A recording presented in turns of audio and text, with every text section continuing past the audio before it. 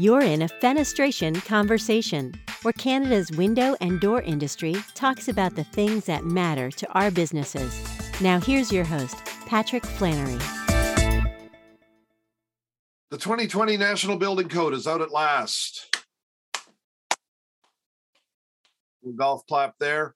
It's been a long wait, but it is out now. And I wanted to get Gord Cook from Building Knowledge on to discuss the changes that have come with that, and some of the things that window and door manufacturers and suppliers like yourselves may need to think about as the NBC is adopted by provinces across the country. Interesting point by Gord in this one, that apparently all the provinces have said they intend to adopt the NBC. That's possibly not very unusual, but it does go to some harmonization that may be going on across the country in terms of the codes and standards. There is lots of talk here about the energy efficiency standards, the tiered code, they're calling it, which is kind of like the STEP code, as they call it in BC.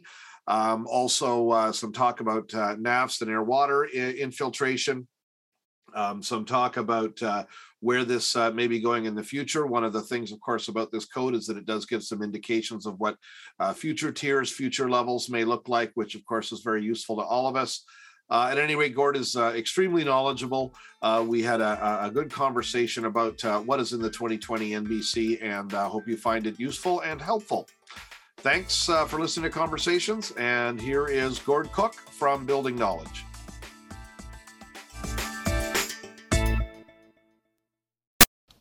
Well, ladies and gentlemen, I'm here with Gord Cook from Building Knowledge. Gord, how you doing?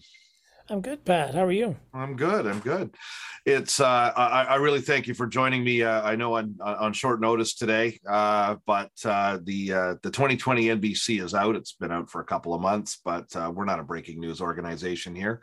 I wanted to, but I needed to give people the FYI on the important changes and things that are in it. And I think that the energy provisions are really going to be the top of mind for most of our window and door manufacturers.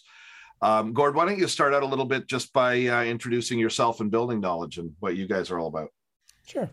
Building Knowledge Canada is a group of a team of us, about 25 of us, who help builders, we would say, build better houses. We just love building science. We like helping builders figure out, where they're at now and where they'd like to be sort of 3, 5, 7, 10 years from now. That is, we take builders through a path of continued improvement. On the side of building science, air, heat, moisture flow, a lot of our work is energy work, meeting requirements of programs like Energy Star, Lead for Homes, Passive House, now the Net Zero Energy Ready program by CHBA. And so we just help builders optimize their performance, find ways to build more efficient houses ever more cost effectively. Yeah. And you guys just had a tremendous conference that I was at, your spring training camp. A good time was had by all. And there was just a ton of super valuable information there that, had I taken better notes, I would have been able to deliver all this information myself. But I thought, it's easier to just get Gord on and go over it all again verbally on a podcast. So, well, it's interesting. We call it spring training camp. It was loosely based on Joe Stieberg's summer camp that he hosts in Boston each year. And my good friend Tex McLeod a bunch of years ago said we should do something similar in Canada. And the concept is very much, it's for builders. We don't open it up for normal registration until we've given builders a kind of a 3-week advantage to sign up. We hold it each year. 150 people or so, more than half are builders. And it's we don't really have sponsors. Well, Enbridge Gas is kind enough to buy us lunch, but other than that, we just try really hard to make it a conversation for builders, challenges they're having, mainly, again, around the roles of building science. But we're always pleased to have folks like John Straub and from RDH Labs and so on to give us good technical conversations about things that are of challenge to builders to build higher performance houses. It was a big success and very useful. So let's get into the 2020 NBC, I guess. I guess well, I get probably the conversation is going to be more about the NEBC, the National Energy Building Code. I think the big thing that's going to be top of mind for everybody is it's been telegraphed for a while, but now we've seen where it's finally landed. They have brought in I would say a BC style with differences, step code for the entire country. For energy efficiency in building your whole building, but we'll focus in on, I guess, the implications for windows to the extent we can. Just I guess describe in broad strokes, Gord, what the step code is and how it's maybe how it's different from how we've been doing energy efficiency rules in the past. Yeah, and thanks for that. NBC actually calls it the tiered performance path of right 936. Yeah. So what's critical to understand is, or at least I think is helpful to understand, is it's kind of cool both for manufacturers and for builders to have a sense of where things are headed. Ontario did it in one way in 2006. The 2006 code alluded to changes that were coming in 2012. The 2012 code alluded to changes that were coming in the 2015. And that really helped, I would say, both manufacturers and builders go, oh, so it's not a question of if I'm going to be doing this, it's a question of when. That really helps builders and their supply base figure out where things are happening. You can imagine large builders may have land that's not projected to be built on for 10 to 12, maybe 15 years, and yet they're designing product for it. And for them to have a sense of where codes are going is pretty interesting. And really what the National Building Code did is to essentially publish that, and they've set up these 5 tiers, and they've left it up to the provinces. As you know, it's a model national code. That is, the provinces still have to decide whether they're going to adopt and at what time they're going to adopt it.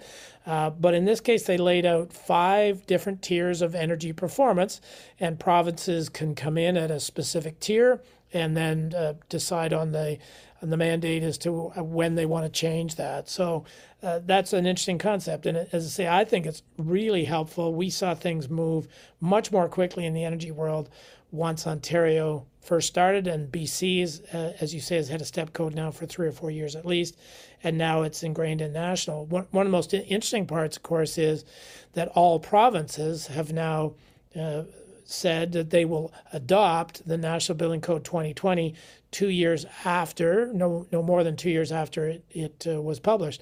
And so because it was published there in March, which means in 2022, which means all provinces that used to have their own code, like Ontario, like BC, will now be adopting the National Building Code as of, at least in theory, 2024, April of 2020, or sorry, March of April 2024.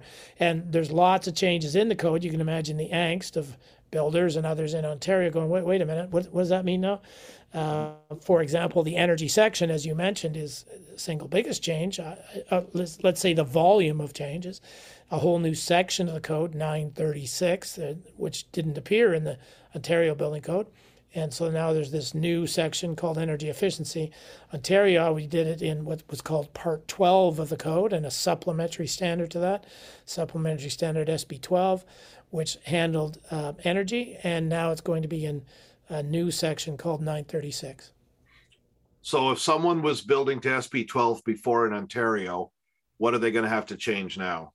Yeah, and that's a really nice question, a way to put it, and a couple of things to keep in mind. SB 12 had 2 paths. It had a prescriptive path, here, follow these tables, and you had a choice of 6 or 8 tables, or depending on which climate zone you're in, and you chose one of those tables and the specifications for that. Or you did what was called a prescriptive path, and prescriptive path included some sort of energy modeling, typical software, HOT 2000 software, government-approved software, and you would show that your proposed house was no worse than what was called the reference house.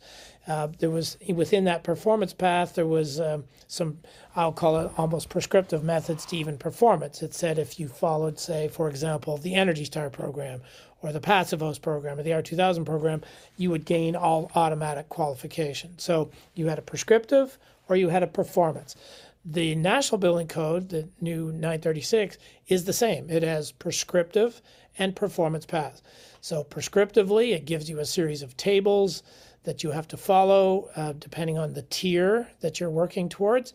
You have a prescriptive list of minimums, and then you're given a points-based system where you have to accumulate a specific number of points in order to meet any specific tier. The tier 1, you don't have to achieve any points. So whatever the prescriptive tables say you have to do, if you're at tier 1 as a province or as a municipality, you would simply do the items on that prescriptive list. And there are some trade-offs within that, but for the most part, you would follow a minimum prescriptive list. You get to tier 2 and you have to accumulate 10 points. And you go, well, what does a point mean? Well, for example, if you made your house more airtight, you would achieve some extra points. If you put in a more efficient HRV, a minimum HRV efficiency in a National Building Code is 55%. But if you went to 60% or 65% efficient HRV or ERV, then you might get a couple of points out of that 10. So you have to accumulate by making changes, better windows, better HRVs, better walls, better air tightness. You have to accumulate 10 points. So that's the prescriptive path. Of interest on the prescriptive path, sorry for the long conversation, no. They've only gotten to tier 2 on the prescriptive path. So they haven't yet published how many points you would need to get to tier 3, tier 4. That's sort of a work in progress. And you can imagine both builders and manufacturers going, wait a minute, if you want me to do this stuff, you're going to have to tell me how to do it.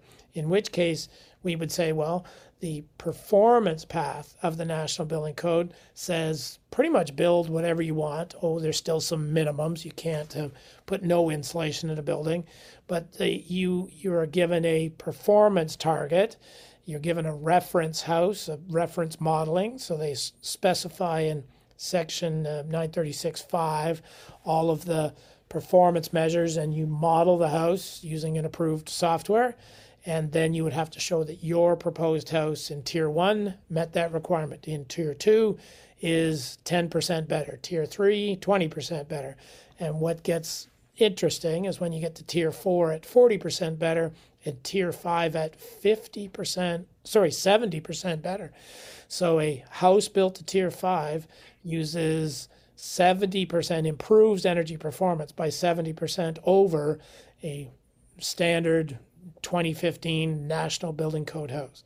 So pretty powerful, and obviously it depends on the provinces and how quickly they're going to adopt these various tiers. Right. So should Ontario, for instance, we'll touch on the other, maybe the other areas a bit, but should Ontario adopt the NBC? What do you have a sense of what tier we would be at? Like is there do we know like where the existing levels would coordinate with the tiers that they're bringing in? Yes, and you say if Ontario, and I would say when Ontario. When, yeah, right. I think it's a fair statement. Yeah. The current Ontario Building Code is roughly a tier 2. It's actually a little higher than tier 2. It would be considered, the tier 2 is 10% better, and Ontario Building Code than the reference house. And Ontario Building Code is more like 12 to 15%. And the notional thought, I can't speak for Ministry of Housing in Ontario, but the notional thought is they would start at tier 3, which is 20% better than a standard tier 1 of the National Building Code, but only a few percentage points better than what Ontario is currently building. So you'd have to improve energy performance ever so slightly 2 years from now. On the point system that you mentioned, and this might be a difficult question, but I mean, can you give any sense of what the contribution of your windows could and doors could possibly be to the points? Like I mean, is this something you're going to achieve just by upgrading windows and doors, or is that only going to get you a point or two? Or I'm not really clear how it works. Sure. So if we said climate zone 5, so much of and 6, well, we'll do climate zone 5, which is Southern Ontario kind of deal. Hopefully, you don't mind being centric to that. Yeah. If you go from if you go to 1.44 U value on your windows, 1.44 U value, that would get you 3.6 points. So if you were trying to achieve tier 2 and you simply went to 1.44, that would be 3.6 out of the 10 available points. If you went to 1.22 or lower, you'd be at 7 points. You go, oh, so Windows, yeah, very significant. Yeah. That's in climate zone 5. In climate zone 6, that would only get you 4.6. So you have a bunch of things going on here. What climate zone are you in? What U value are you using? How many points do you need to accumulate? What do I get? But there's no doubt, and I presented this at Windor at the conference, that triple glazed windows become a huge, a very nice thing, I'll say huge, for decision for builders, because it's literally one phone call, right? You start thinking about changing your wall, for example. If you wanted to put insulated sheething on the wall, boy, that's got to change my design of the house because it's a thicker wall. I might have to change my foundation. Got to talk to my framer. Got to think about fastening of cladding systems, and so on and so on. And you would say, but one phone call to a window manufacturer to say, hey, I need triples. Somebody's going to say, well, a little extra weight. Okay, so maybe a little more difficult in terms of install, but really nice point space. And what you find is, at the lower tiers, for sure, to get to tier 2, tier 3, tier 4, you can do a lot with windows and air tightness. For example, windows air tightness and say a better HRV or ERV, you can make up most of your points. So this is going to be the opportunity for window manufacturers to start comparing their coatings, their offerings to the various point space to builders across the country. Now, I think what we're talking about when we talk about that point system is the performance path, right? That was actually the prescriptive path. That's prescriptive path. Sorry, right. On the performance path, it's not on a point system like that. Right. You just have to meet that 20% in tier 3, 20%. Right. However you do it. Yeah. However you do it, and what should be of interest, the point system was all developed using HOT 2000. So the points in the point system all are derived from energy modeling that was done in HOT 2000.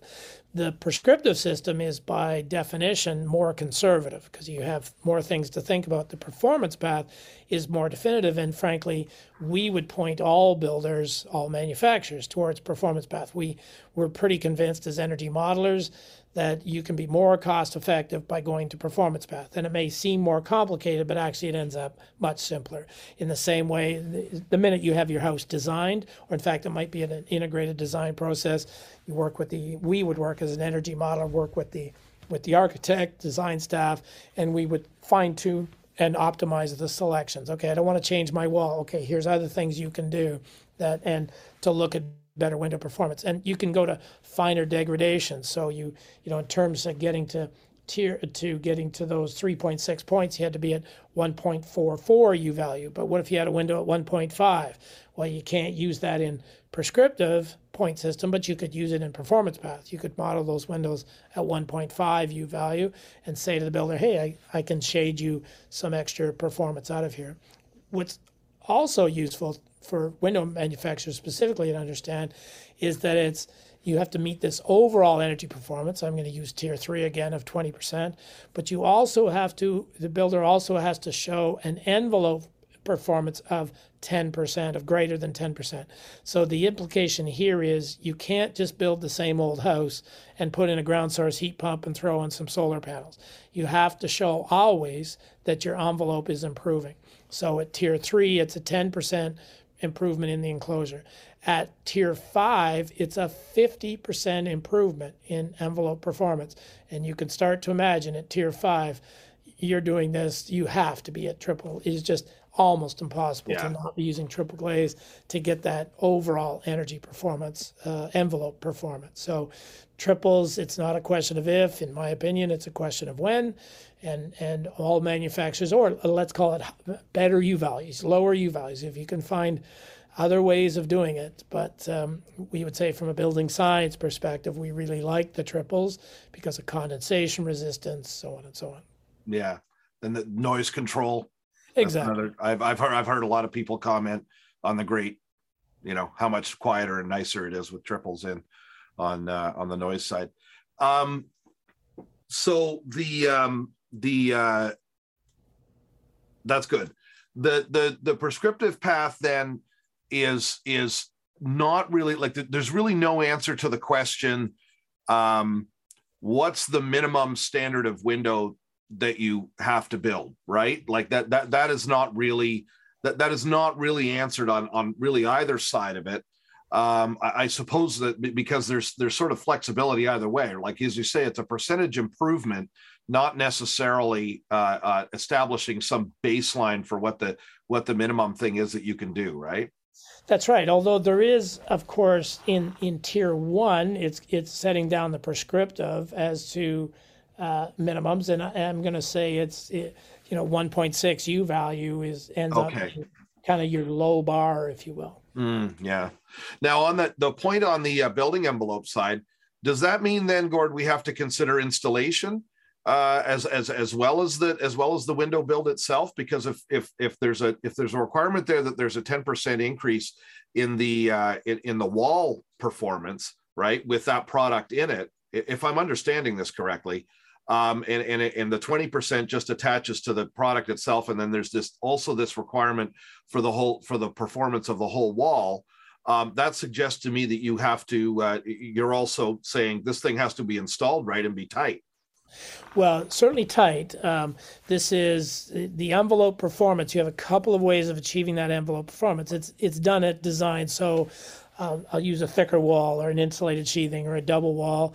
Show by energy modeling it's lower. If you want to take credit for better installation and air tightness, then you have to do a blower door test. And there are great points available for better levels of air tightness. So proper installation of windows and therefore better air tightness is really very powerful. For example, even in the prescriptive mode, simply by getting to what's called level 4 air tightness, which is, let me just go back to that. I think it's either 1 or 1.5 air change per hour, kind of our 2000 net zero levels.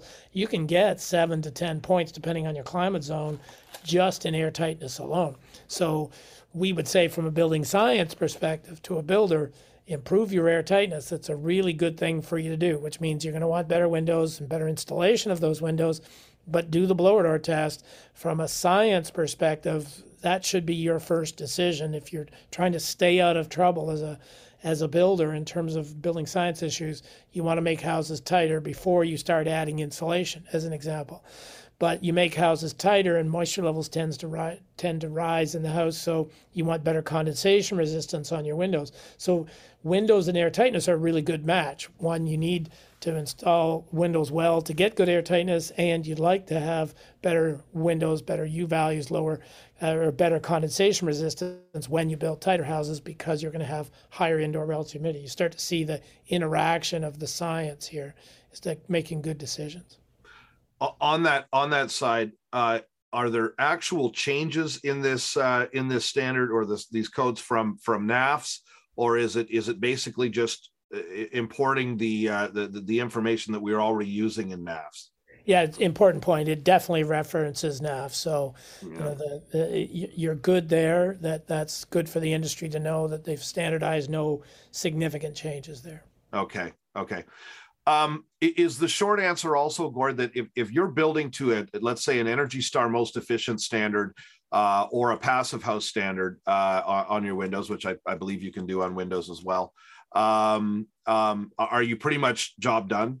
You're going to hit the standards? Yeah. Absolutely. That, at least for the time being, was the window folks in this call will know better than I that there are Enercan's entertaining changes to window standards. But at the moment, yes, you would say if I'm at Energy Star most efficient, you have a really good offering to give to builders to say, I got some simple choices for you. And so I'll say again, if you're a window supplier and window manufacturer, many already have, insulation manufacturers have, they're promoting to their builder clients and their supply network, we really should involve an energy advisor. Encourage your builder to use an energy advisor so you can take best advantages, I would say, of the nuances to help builders optimize their cost base and their science base of how they build houses.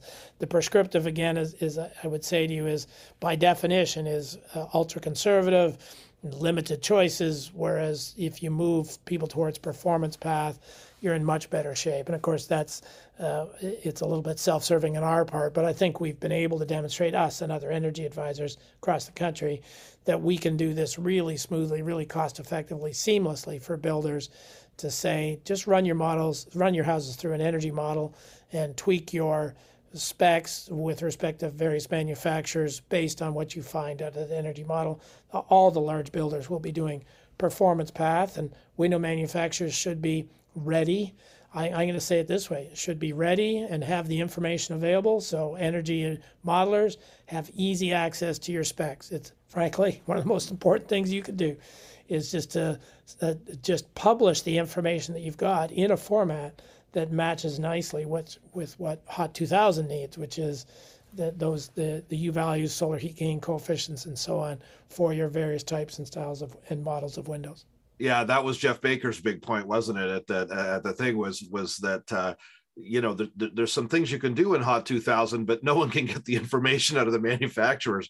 So it's remarkably time consuming for us as energy modelers to track down windows. And, we, on the insulation side, for example, as energy models, we have every major insulation manufacturer has provided us with, samples. We don't necessarily need samples of windows, but samples and, more importantly, technical information as to here's our listed products, here's their performance characteristics, and they make it really easy for us to enter. And when you think about, of course, there's a limited number of insulation manufacturers, so many window manufacturers, it's so difficult for us to track them down.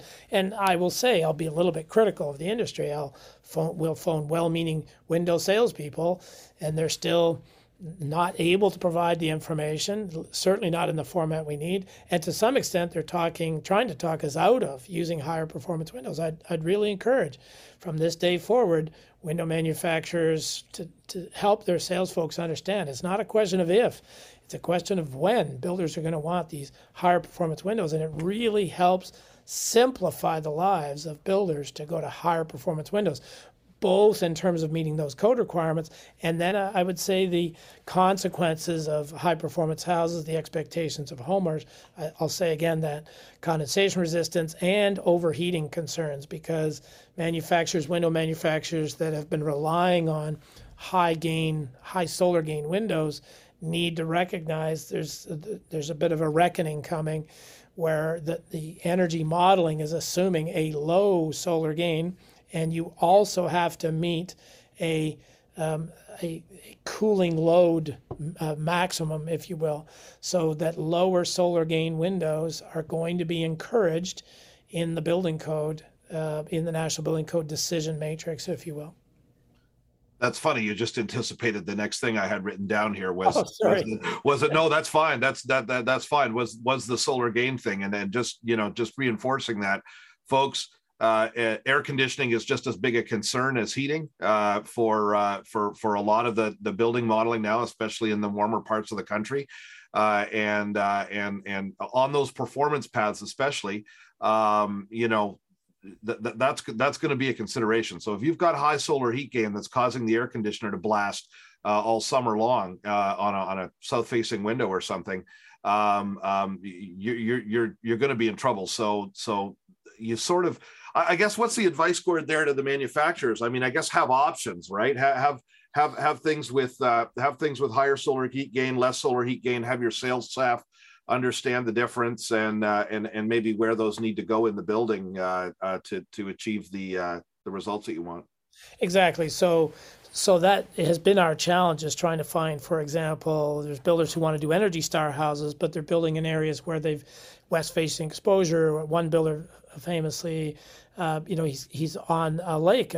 That's the name of the subdivision, the lake market. So everybody wants to face the lake. Well, the bounce off that lake, the sun off that lake, has just caused him no end of overcooling comfort complaints. So there's actually two angles to this. There's the peak load requirements from a societal standpoint, the peak load requirements of air conditioners, hottest day of July, where all the utilities are struggling to meet demand. So from a peak load management, you could imagine the authorities having jurisdiction are going to say, I don't want high solar gains. So they're setting these, they're sort of normalizing at 0.26, which is relatively low solar gain from a Canadian context. Most window manufacturers will know in the US, very common to be 0.25 or lower in many climate zones. But for us to normalize, not to say you have to use 0.26 or lower, it's saying it's normalizing the energy modeling at 0.26.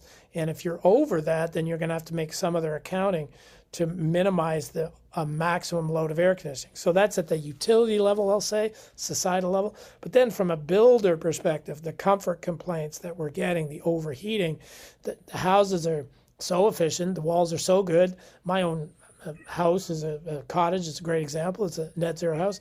Doesn't take long for just a little bit of sunshine to overheat that house because the walls are R45 in thickness. So you're going to say, boy, I don't need much to overheat. So I had to take very great care for overhangs. So I have kind of the perfect overhang, 24 inches, 25 inches actually if you count the eaves trough.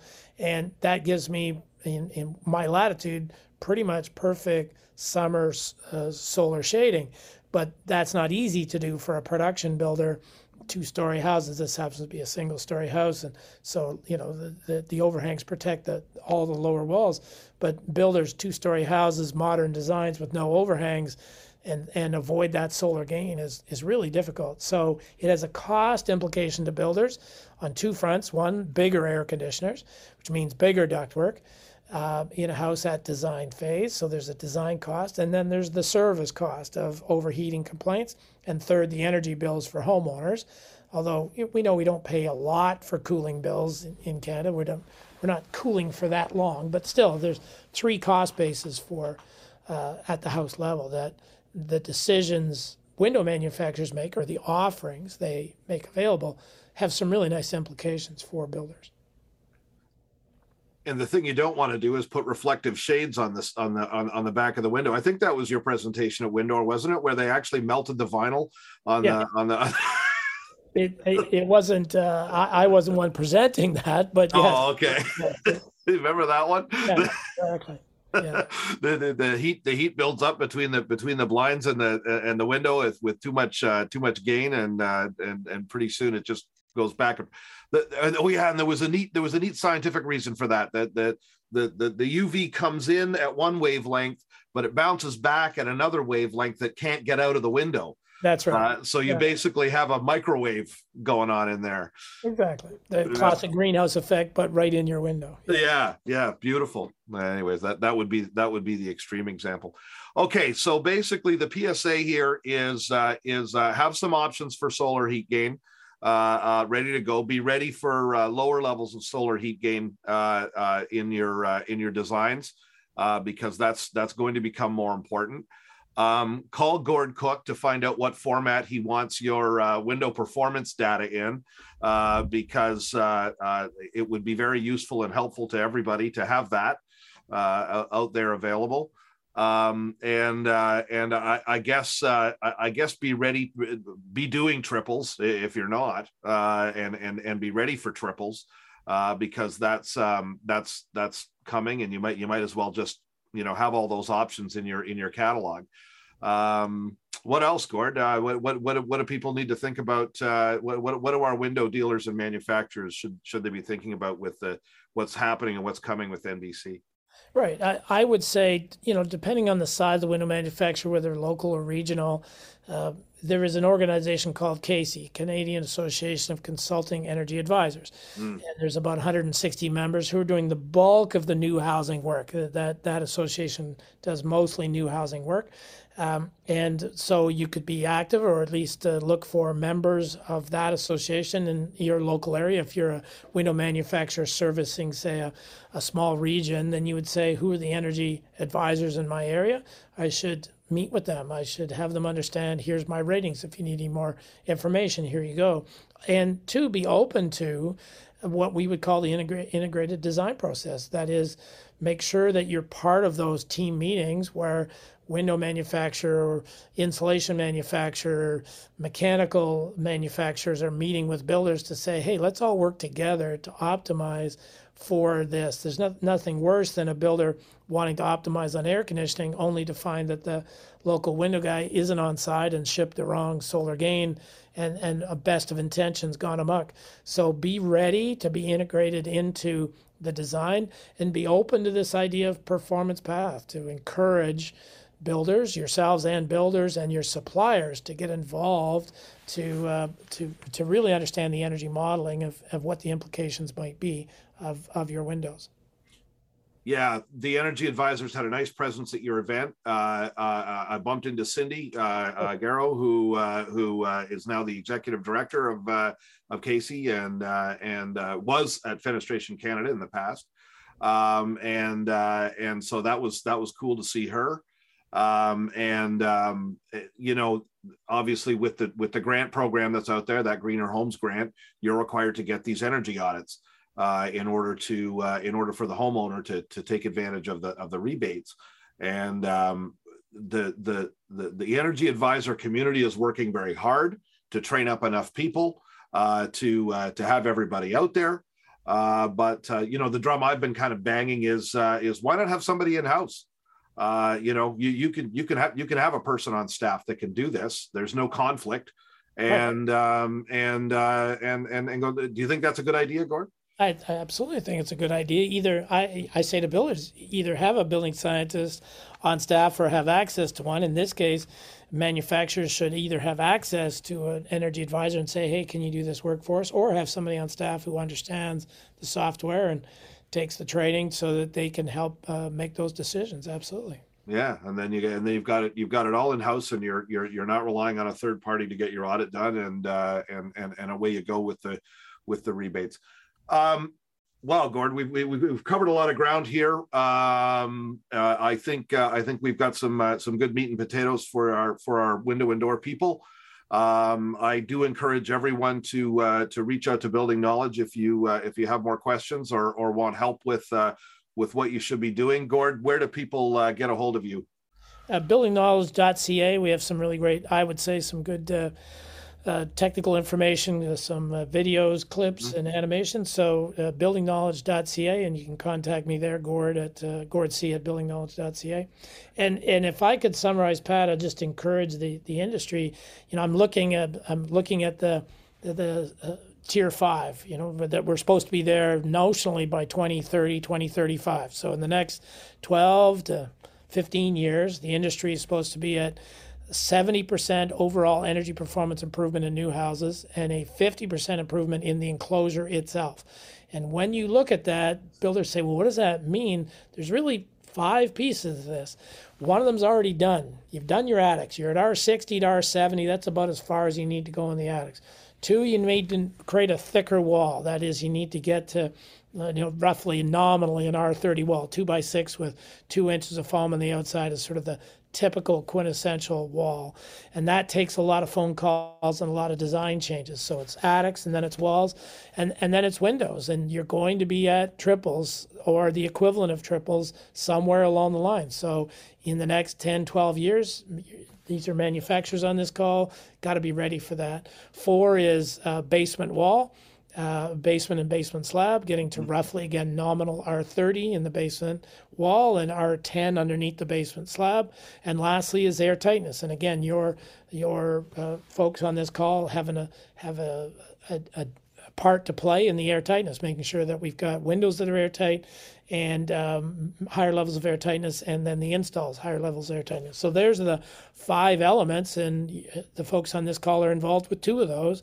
And the sooner we all realize it's not a question of if, it's a question of when, because the easy decisions are air tightness and windows. Let's get those done right away while they try to sort out how to do the walls in the basement. Those are trickier to do. So let's get them going on this one sooner rather than later. It's going to be a 0.08 U value ultimately, right? Yep. Is where it's got to get to, and that's an interesting point about the thicker walls. Perk your ears up, because of thicker walls means thicker windows. Yep. And which you're going to need anyways. Well, maybe you can usually build a triple in close to the same frame, but it that's going to be a thing. So you're going to have to think about how to get your window installed into potentially thicker walls. So a good point, right? Start looking at the trim details. Because builders immediately ask us, how do I attach in the foam? So help with those details. How do I flash, or am I flashing to the foam, to the OSB if I'm doing a 2x6 wall with a couple of inches of insulated sheathing? Doesn't have to be foam necessarily, but how am I going to flash the windows? How am I going to finish them out? Those are all things that builders are right now rubbing their hands, looking for suppliers to stand up and say, yeah, I got you covered. What wall thickness are you working to? I've got a solution for you. Good stuff. Gord, thank you very much. Gord Cook, CEO of Building Knowledge. Great talk. Thanks very much, Pat. Fenestration Conversation is a presentation of Fenestration Review Magazine and Annex Business Media.